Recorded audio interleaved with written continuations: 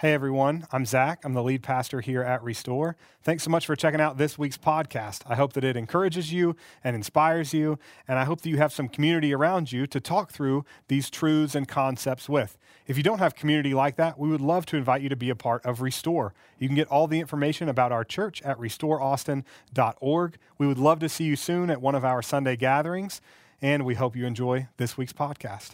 Hey everyone, we are so excited to have Latasha Morrison with us this morning on Summer Mixtape. Tasha, welcome. Welcome. Thank you so much for having me. Thank you so much. Yeah, so for those of you who don't know, we've actually been talking about Latasha for a little while. She was on our recommended book list we put out last week, and just incredible. So I'm just going to give you a little bit of her bio for those of you that don't know. Latasha Morrison is a bridge builder, reconciler, and a compelling voice in the fight for racial justice. In 2016, she founded Be the Bridge, a nonprofit organization equipping more than 1,000 subgroups across 5 countries to serve as ambassadors of racial reconciliation. Numerous organizations have recognized her as the leading social justice advocate, including Facebook's Community Leadership Program, Forbes, and Ebony Magazine. She is a native of North Carolina, and she has earned degrees in human development and business leadership. Her first book, Be the Bridge, was released in October of 2019 and quickly became a bestseller and winner of the Christianity Today Book Award. She is joining us this morning from Atlanta, where she currently lives, and we are so excited to have you on, Tasha. It's so good to be here. So good to be here. Well, so that was your bio, but we'd love to know you just a little bit better. So can you give us just kind of the quick version of your story? Yeah, just for me, I started out, I'm originally from North Carolina, and I moved to Atlanta right after college.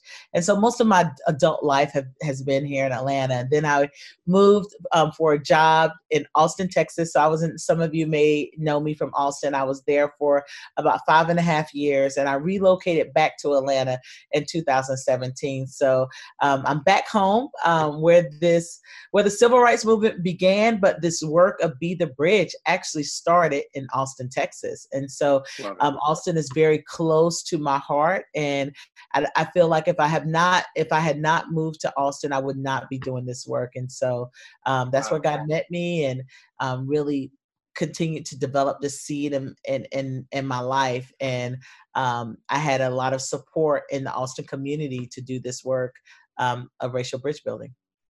Oh, that's incredible, Tasha. Austin is my home too, born and raised here. So it warms my heart to hear you say loving things about Austin. That's so cool. Well, you wrote this incredible book, Be the Bridge, and obviously also founded this amazing organization. Last week when we announced that you were going to be on, like I said, we put out the book list and recommended as a starter. We put out 6 books, but recommended as a starting place to go with Be the Bridge. It's kind of a first step. And so as people are taking that first step and opening your book, and someone who's read your book before, you actually start off part 1. It's called The Bridge to Lament. Now, lament is something that is an often kind of misunderstood term, and it can feel like, I think for a lot of us, an odd place to start the conversation, around confronting racism, right? And so I would just love for you to take a few minutes and teach us why it is so vitally important to lament when we are on this journey. Yeah, I think, when we think about lament, it means to express sorrow or regret. And when we think about our history, a lot of times there's some barriers and obstacles, because when we start doing this work together, there's some barriers where some people feel shame and guilt. There's some barriers where it's just our history is so it has so much atrocities connected to it that a lot of times we want to turn away from it. And so what lament causes us to do to really, because this work of reconciliation has to be girded with truth. And so we have to understand the full history. We have to understand, we have to remove this revisionist history that we've elevated, and this romanticized view of slavery that we have ingrained in us. We have to remove that and pull the layers back. Scripture tells us it's the truth that sets us free. And this work has to be layered and done from this foundation of truth. And And so that's important. And so when we, Henry Noren said that it's not always about saying the right thing or doing the right thing, but simply being present can mean the world to someone. Being present means listening to the hurt without correcting, presenting data to give hope, or any other means to that could help to recolonize someone's thinking in the midst of their grief. And I think this is really important for us to learn to sit and to listen, to learn, and to lament. And that is hard for us to do because we want to do something. And sometimes when we're reacting out of our emotions, we do the wrong things or we say the wrong things. And so lament allows us to really get before God and to get close to those that are in the suffering. And a lot of this, when you start thinking about Lamentations, highlights the suffering of Israel's divided kingdom. And in chapter 2, it says, my eyes are worn out from weeping. My stomach is churning. My insides are poured on the ground because the daughter of my people is shattered, because children and babies are fainting in the city of streets. And so if you think about that, and when we think about Nehemiah, before he even made a move, like there was this great and deep sorrow that pushed him forward. Like lament helps prepare us for hope. And that's the thing that we have to remember, is that it helps prepare us for hope. And so before Nehemiah made a move, he prayed before he went to the king, but he was grieved for a city that he had never seen. You have to realize he was born in exile. And so he was weeping for something that he had never seen. And so, lamenting sometimes horrific that has taken place allows this deep connection to form between the person lamenting and the harm that was done. And it's this emotional connection is the first step to creating a pathway for healing and hope. We have to sit in this sorrow and avoid trying to fix it right away. Avoid our attempts to make it all okay. Only then is the pain useful, and only then can it lead us into healing and wisdom.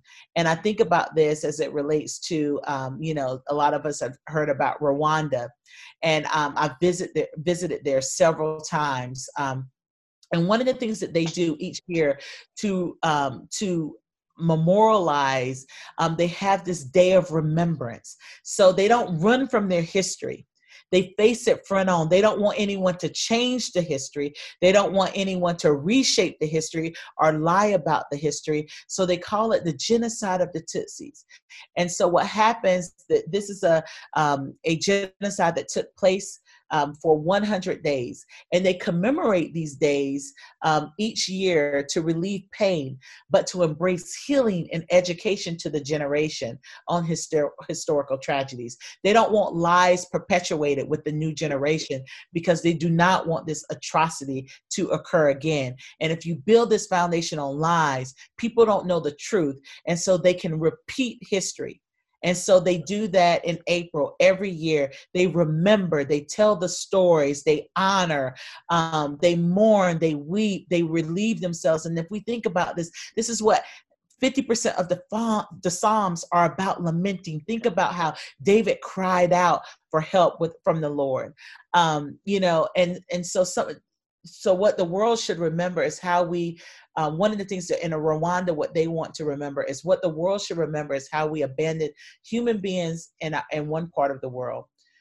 We just have to make sure that it's established. We've established a criteria now that all humans count, and not just the ones that meet our self-interest. And so that is their thing now. Like, we don't want this history repeated. We don't want a repeat of history where we stood by and let atrocities happen, and to human beings, to those that are created in the likeness and image of God, and we sit back because we say they're not our own.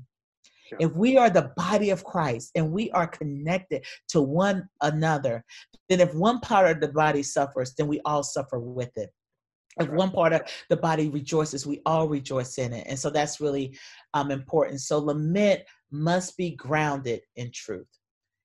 And, and this reconciliation process in Rwanda, it created unity and solidarity. They've come up with new language to celebrate this newfound freedom, this newfound movement that they have, and they call it Ubuntu, means greatness of heart. It means humanity, goodness, generosity, and kindness. Those who don't stand in complicity and face injustice. For those who risk their lives to rescue or to help those who are being persecuted. And so sometimes we can see that when it comes to other countries, like Christians that are being persecuted, but we have to think about that and turn that mirror on ourselves and look and see. So in the midst of devastation, God is always showing signs of hope. We Christians need to learn to look, even in the midst of devastation, the signs and seeds of hope that God is planting. And that statement is said by a theologian called Kakananga.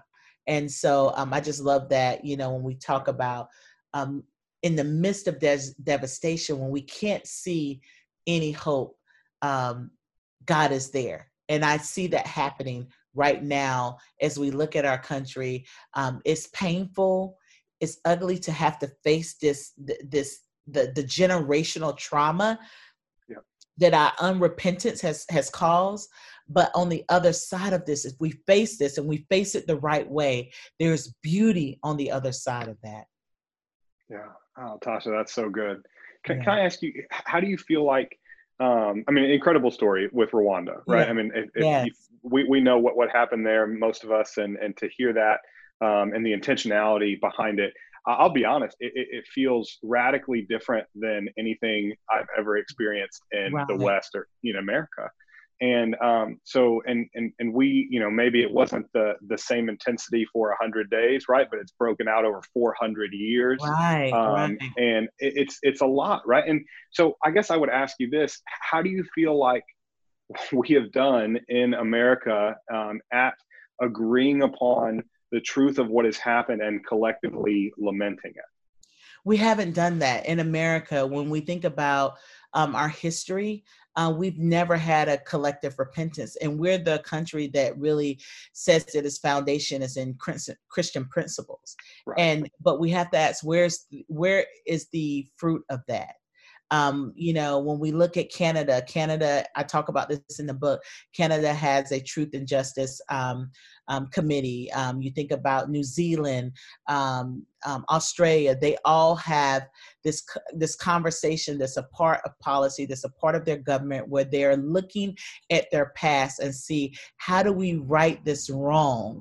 And if anyone should know how to do that as it relates to the ministry of reconciliation, Christians should do that. And the country that says that it's founded on Christian principles should have been the first in line. It should not have taken 400 years. And we still haven't had a formal confession or apology. We're unrepentant. Now, we can't control government structures, but we can control ourselves. We can control our personal lives. We are a part of a church. We're a part of we are part of a remnant that represents Christ. And so if we begin to change individually, then the intersections and the structures that we interface with will begin to change. And so when we start saying, you know what, I know I didn't break this, I didn't cause it, none of us caused it. You weren't a slave owner and I wasn't a slave. But the impact of that is not about intent, but the impact of that has been generational. And because we are connected and we are the body of Christ, and we understand that the Bible is about a collective, it's not about individualism.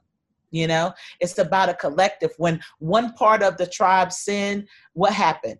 All the other parts had to suffer the consequences. And we understand that as it relates to our biblical history. We understand what it means about remembrance. There's so many things as it relates to baptism, as it relates to communion, all these things that we do in remembrance of who. So we understand that. We see, all the festivals, the Jewish festivals that take place, and, all these things, Hanukkah, all these different things. And so we have to understand those same spiritual disciplines, those same practice practices, not only do we practice those as individuals, but we practice that as a collective. And so we should know how to do confession and repentance well, because it is a part of our faith and theology.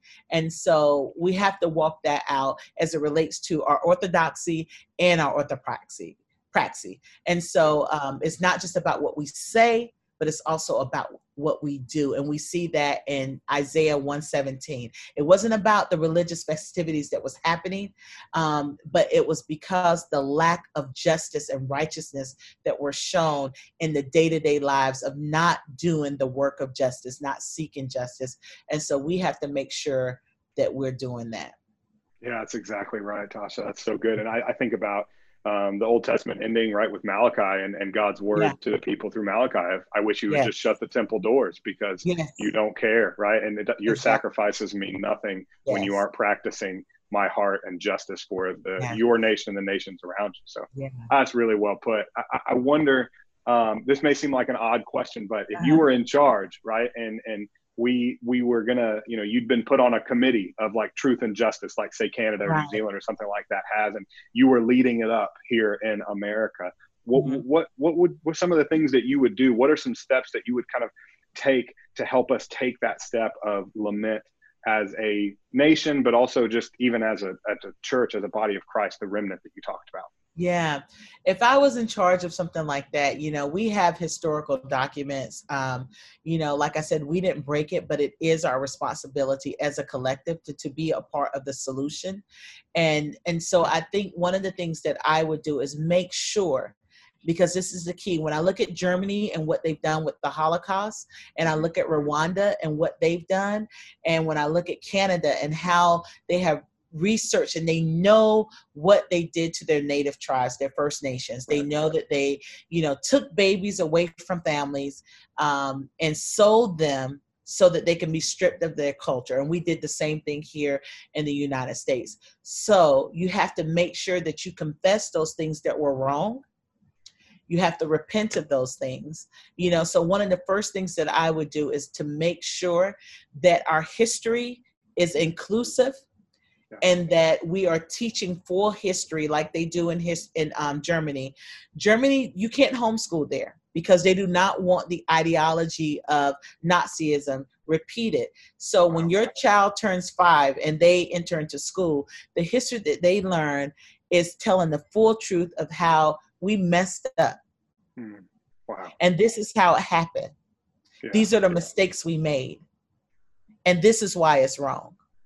And so from a public standpoint, from a country, they're putting forth the truth. They're not hiding it. They're not saying, well, we lift up people that committed genocide against natives. I mean, entire native tribes were executed under the hand of Columbus. And we celebrate days like that. And so some of people are probably hearing this and like, you can look it up. Google is your friend. Let me tell you. There's so many scholarly documents on this fact that I'm saying. But when you think about how we have tried to change history, and it doesn't mean that someone was all bad, but it also means that they weren't all good. And we need to tell the full truth of the story. And I think that's where I would start. I would start with our education system and making sure that there is diversity in thought and inclusivity in those who write school books and textbooks. And there is a proposed plan that would be inclusive to teach from 5th grade all the way up to high school. And there would also be a requirement that any homeschool or private school education would also have to have that taught, because I think starting with truth, the foundation of truth, would really change that, because then we would have not just we want to have a common language, but we also will have a common memory. And right now we don't have that common memory. We all are remembering history differently, which causes a barrier. Yes. And gosh, I love that. I love how practical that is. I just hearing it, I feel like it could make such a huge difference, because I knew as someone who grew up here in Austin and, went to public schools and private schools through 4th grade, public schools after that. I had a very whitewashed understanding of history. You know, I mean, they were like 2 paragraphs about slavery, and at least one of them was like, hey, it wasn't that bad, you know, and a lot of slaves are treated like family. And then and think about that statement. And that was said to me in Texas. Like, think about that statement. No, you don't treat your family.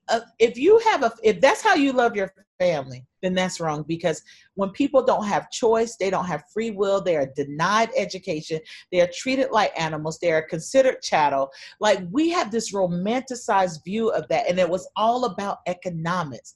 And it didn't just last for decades, it lasts for centuries. And so there is no words to say that, okay, people were enslaved, but they were happy. Like, in the world, like, they were oppressed, and, you know, people, they could not mourn, they could not show emotions. So we really have to start reading even slave narratives. I think, you know, a good book that for me, that really got in depth with this for me was Stamped from the Beginning. That was a really good one. And then the other thing is for people to see 12 Years a Slave. If you have not seen that movie, I don't care if you don't like movies like that, make yourself look at that, because it would really erase the part where you feel like that people were happy and things were better and that it was okay. And think about if this role was reversed and this was happening to you know, Europeans, which a lot of people will say, well, all groups were enslaved at some point, but not generational slavery based on race. And we have to understand that race is a social and political construct. And I don't have time to go into all those details, but this is what we do with our organization, Be the Bridge. We break all of these things down. And I do some of this in the book, but we do this in our trainings for people to help point them in a direction, to give them that first, second, third step, to have them to improve their racial literacy and understand the brokenness so that we can begin to heal and move forward where not just some are flourishing, but all are able to flourish. So that's important. And I so agree with you, Tasha, that has to be informed by our faith, right? And if our faith is not compelling us into action for justice and equality and inclusion for all people, then it seems like what James called a dead faith, right? A non-practicing faith. Yes. So I love how faith-centered all your stuff is. I mean, Be the Bridge book is phenomenal. I already told people to pick it up. And we were just talking before we started that it's out right now in a lot of places. And so you got to get Audible or you got to get Kindle, or, right? Yeah. I had someone just texting me right before I got on this Zoom, and they said, I know your book is sold out everywhere. Do you have any copies? This is like the 4th call that I've had of friends because they're recommending the book. We got rid of our last stack when we were in Boston doing a training there. And so I think I may have like a few copies left. And so, but if you go to Barnes & Noble, Barnes & Noble is open in your area. Barnes & Noble does carry it. And then other smaller local bookstores, you can go there and request it. But, you know, with COVID and all of that, they're trying, but any book, this is a good thing. This is something for us to celebrate. And I think this is a God moment where the top 100 books in this country right now are all about race, you know? Yeah. And so all about race, racial justice, racial reconciliation. And if anybody should be leading this work, the family of God, listen, we have got to be the headlights in this and not the taillights. We have been on the wrong side. The church has been on the wrong side of history throughout this. You know, we have formed denominations because we didn't agree about slavery. You know what I'm saying? We were on the wrong side of segregation. It wasn't that the church was standing on the sidelines saying, hey, we cannot do this to God's image bearers. We were participants, active participants. We weren't just complicit. We helped create the infrastructure. Yeah. So we have to lament that. We have to repent of that. Because we are collective. So if you're part of the body of Christ, we are family. And so it's important that we repent even as individuals, for our collective good. And so that's what we're saying as it relates to push us toward reconciliation and what that means. And reconciliation and justice means to make it right. How do we make it right? How do we repair this now? How do we set up systems where some are not crushed under that system, right, but all are made to flourish? And we have to understand we have injustices in our systems that we see now playing out, because what we have done is we have outlawed certain things. We've created amendments, but we didn't go back and undo the mess that we've made. And so we created another system on top of a bad system. I want to give you this right here, just because I like Zach and I want to give this to you for free. Okay. But the thing that we need to repent and lament of, when it comes to redlining, you can read about this more in the book called The Color of Law. But because of segregation, we segregated ourselves environmentally and also geographically. And so this was set up by our government, where if this was a Black area, the houses were devalued. So my grandparents lived in a neighborhood because it was a Black designated neighborhood. So they bought a house in the neighborhood that they could only buy a house in. And so it was devalued as it relates to loans that you can get.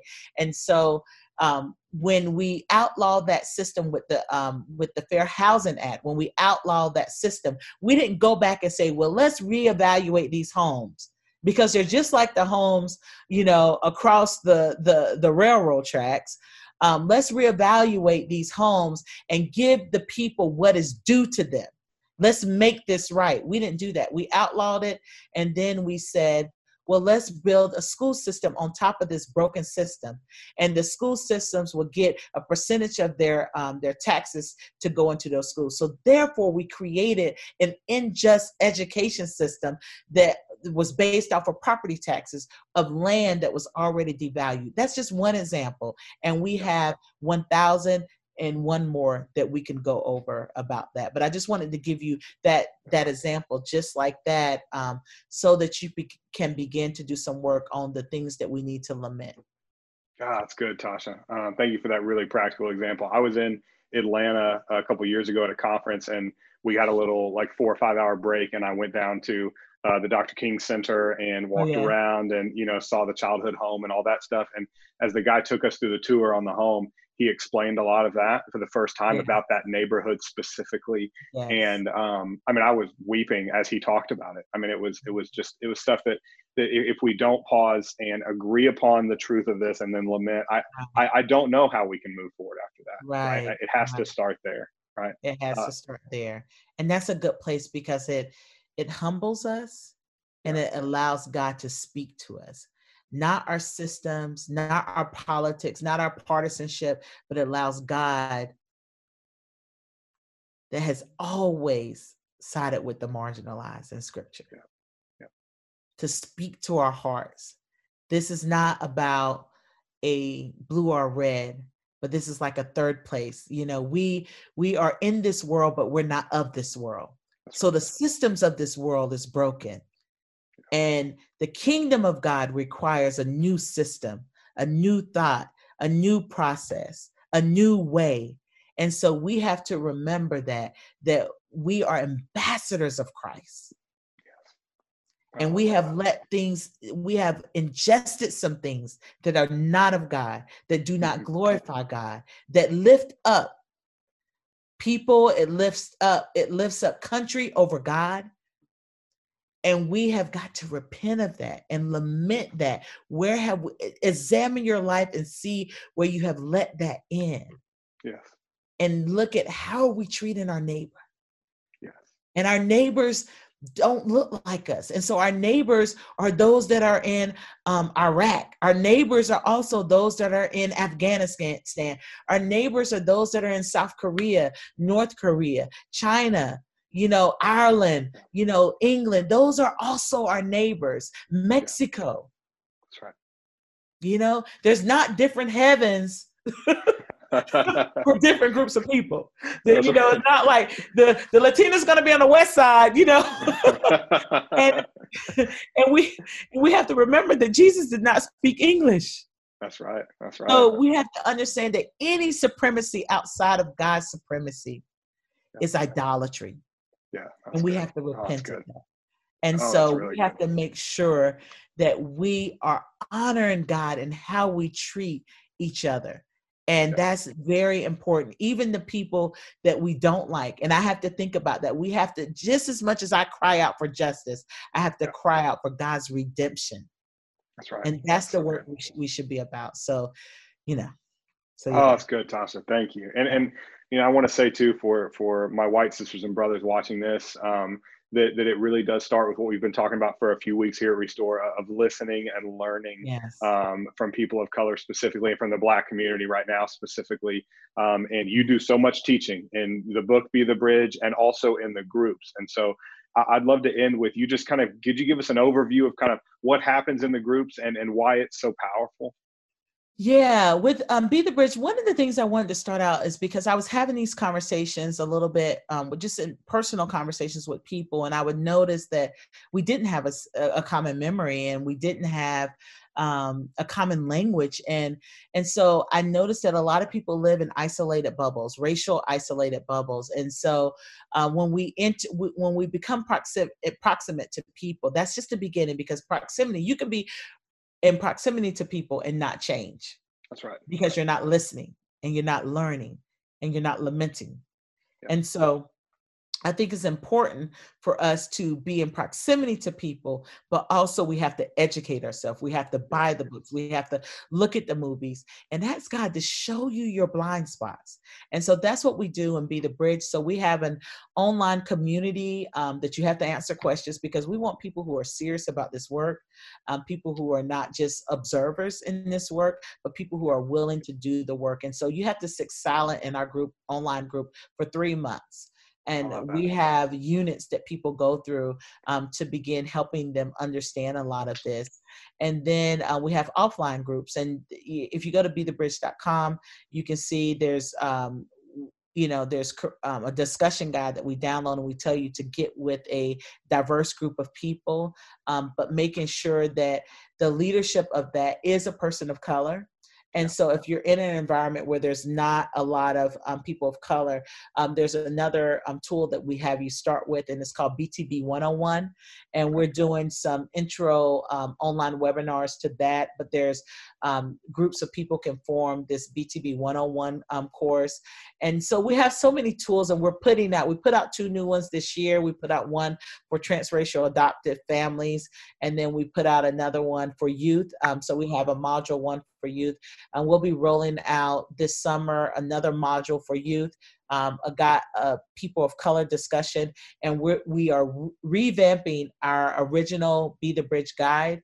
By the end of the year, there'll be a new one for that. So we have all these tools. There's discussion cards on our website where you can, do that with a group of people. Also. So there's a lot of tools. We want to give people the resources to help them have this conversation, to help them lean into this conversation on racial justice that can move us toward racial healing and reconciliation. And so we try to fill in the gaps where we know that there's information lacking. We try to fill in those gaps with that. And so a lot of times groups start online, and people form groups out. There's a pretty large community in Austin, Texas. Your church can partner with another church to do this, but we want people talking to one another. We want people building community with one another, and not just to check a box, but this is a lifestyle that we're committing to. This is a lifestyle that we want to embrace. And that's the most important thing, that we commit to this. This is a part of our, discipleship. This is discipleship. That's exactly right. Thank you, Tasha. We'll link all of that stuff in our in the comment section and on our website and everything, so that everybody can get that info and jump in if they can and they want to. And we would encourage all of y'all to do that if you're watching right now. Tasha, thank you for being on. I want to ask one more thing of you before we finish, and that's just if you would just pray for us. Yes. Before we go, if you would just pray for our world, for justice, for us to take these steps of lament and agreed upon truth as faith communities and all of that stuff. We'd love for you to just pray over us in that way. Yeah, Father, we thank you, Father, that you see us and that you know us and that you're with us and that you are for us, Lord. And I thank you, Father, for Zach, Lord, that he is leading with courage, Lord. So many pastors would dare to touch this subject, but I thank you, Father, that he is a part of the remnant, Lord God, that is doing justice and wants to do the work of righteousness in this land, Lord God. So I pray, Father, that we as a body would continue to be a light, Lord, that how we love one another, the love that we show for one another would reflect back to the Father. So I pray, Father, that you would help the church be that, Lord, that you would help us to remove the blind spots, Lord God, to uproot the ideologies that are unhealthy, Lord God, the idols that we have built of things that are not of you, Lord God. I pray, Father, that you would begin to tear those things down in our heart right now, Lord. I pray, Father, that you would speak to the hearts of your people and to show them your way of justice and righteousness. I thank you, Father, for bringing all of this to light now, Lord God. So we ask that you would be the healing balm that takes place of not just across our country, Lord, but across this global world, because we're all connected. We are all your children. And so I pray, Father, that we would begin to see each other in that light, Lord. So we thank you and we love you, and may you receive the glory from our life. In Jesus' name, amen.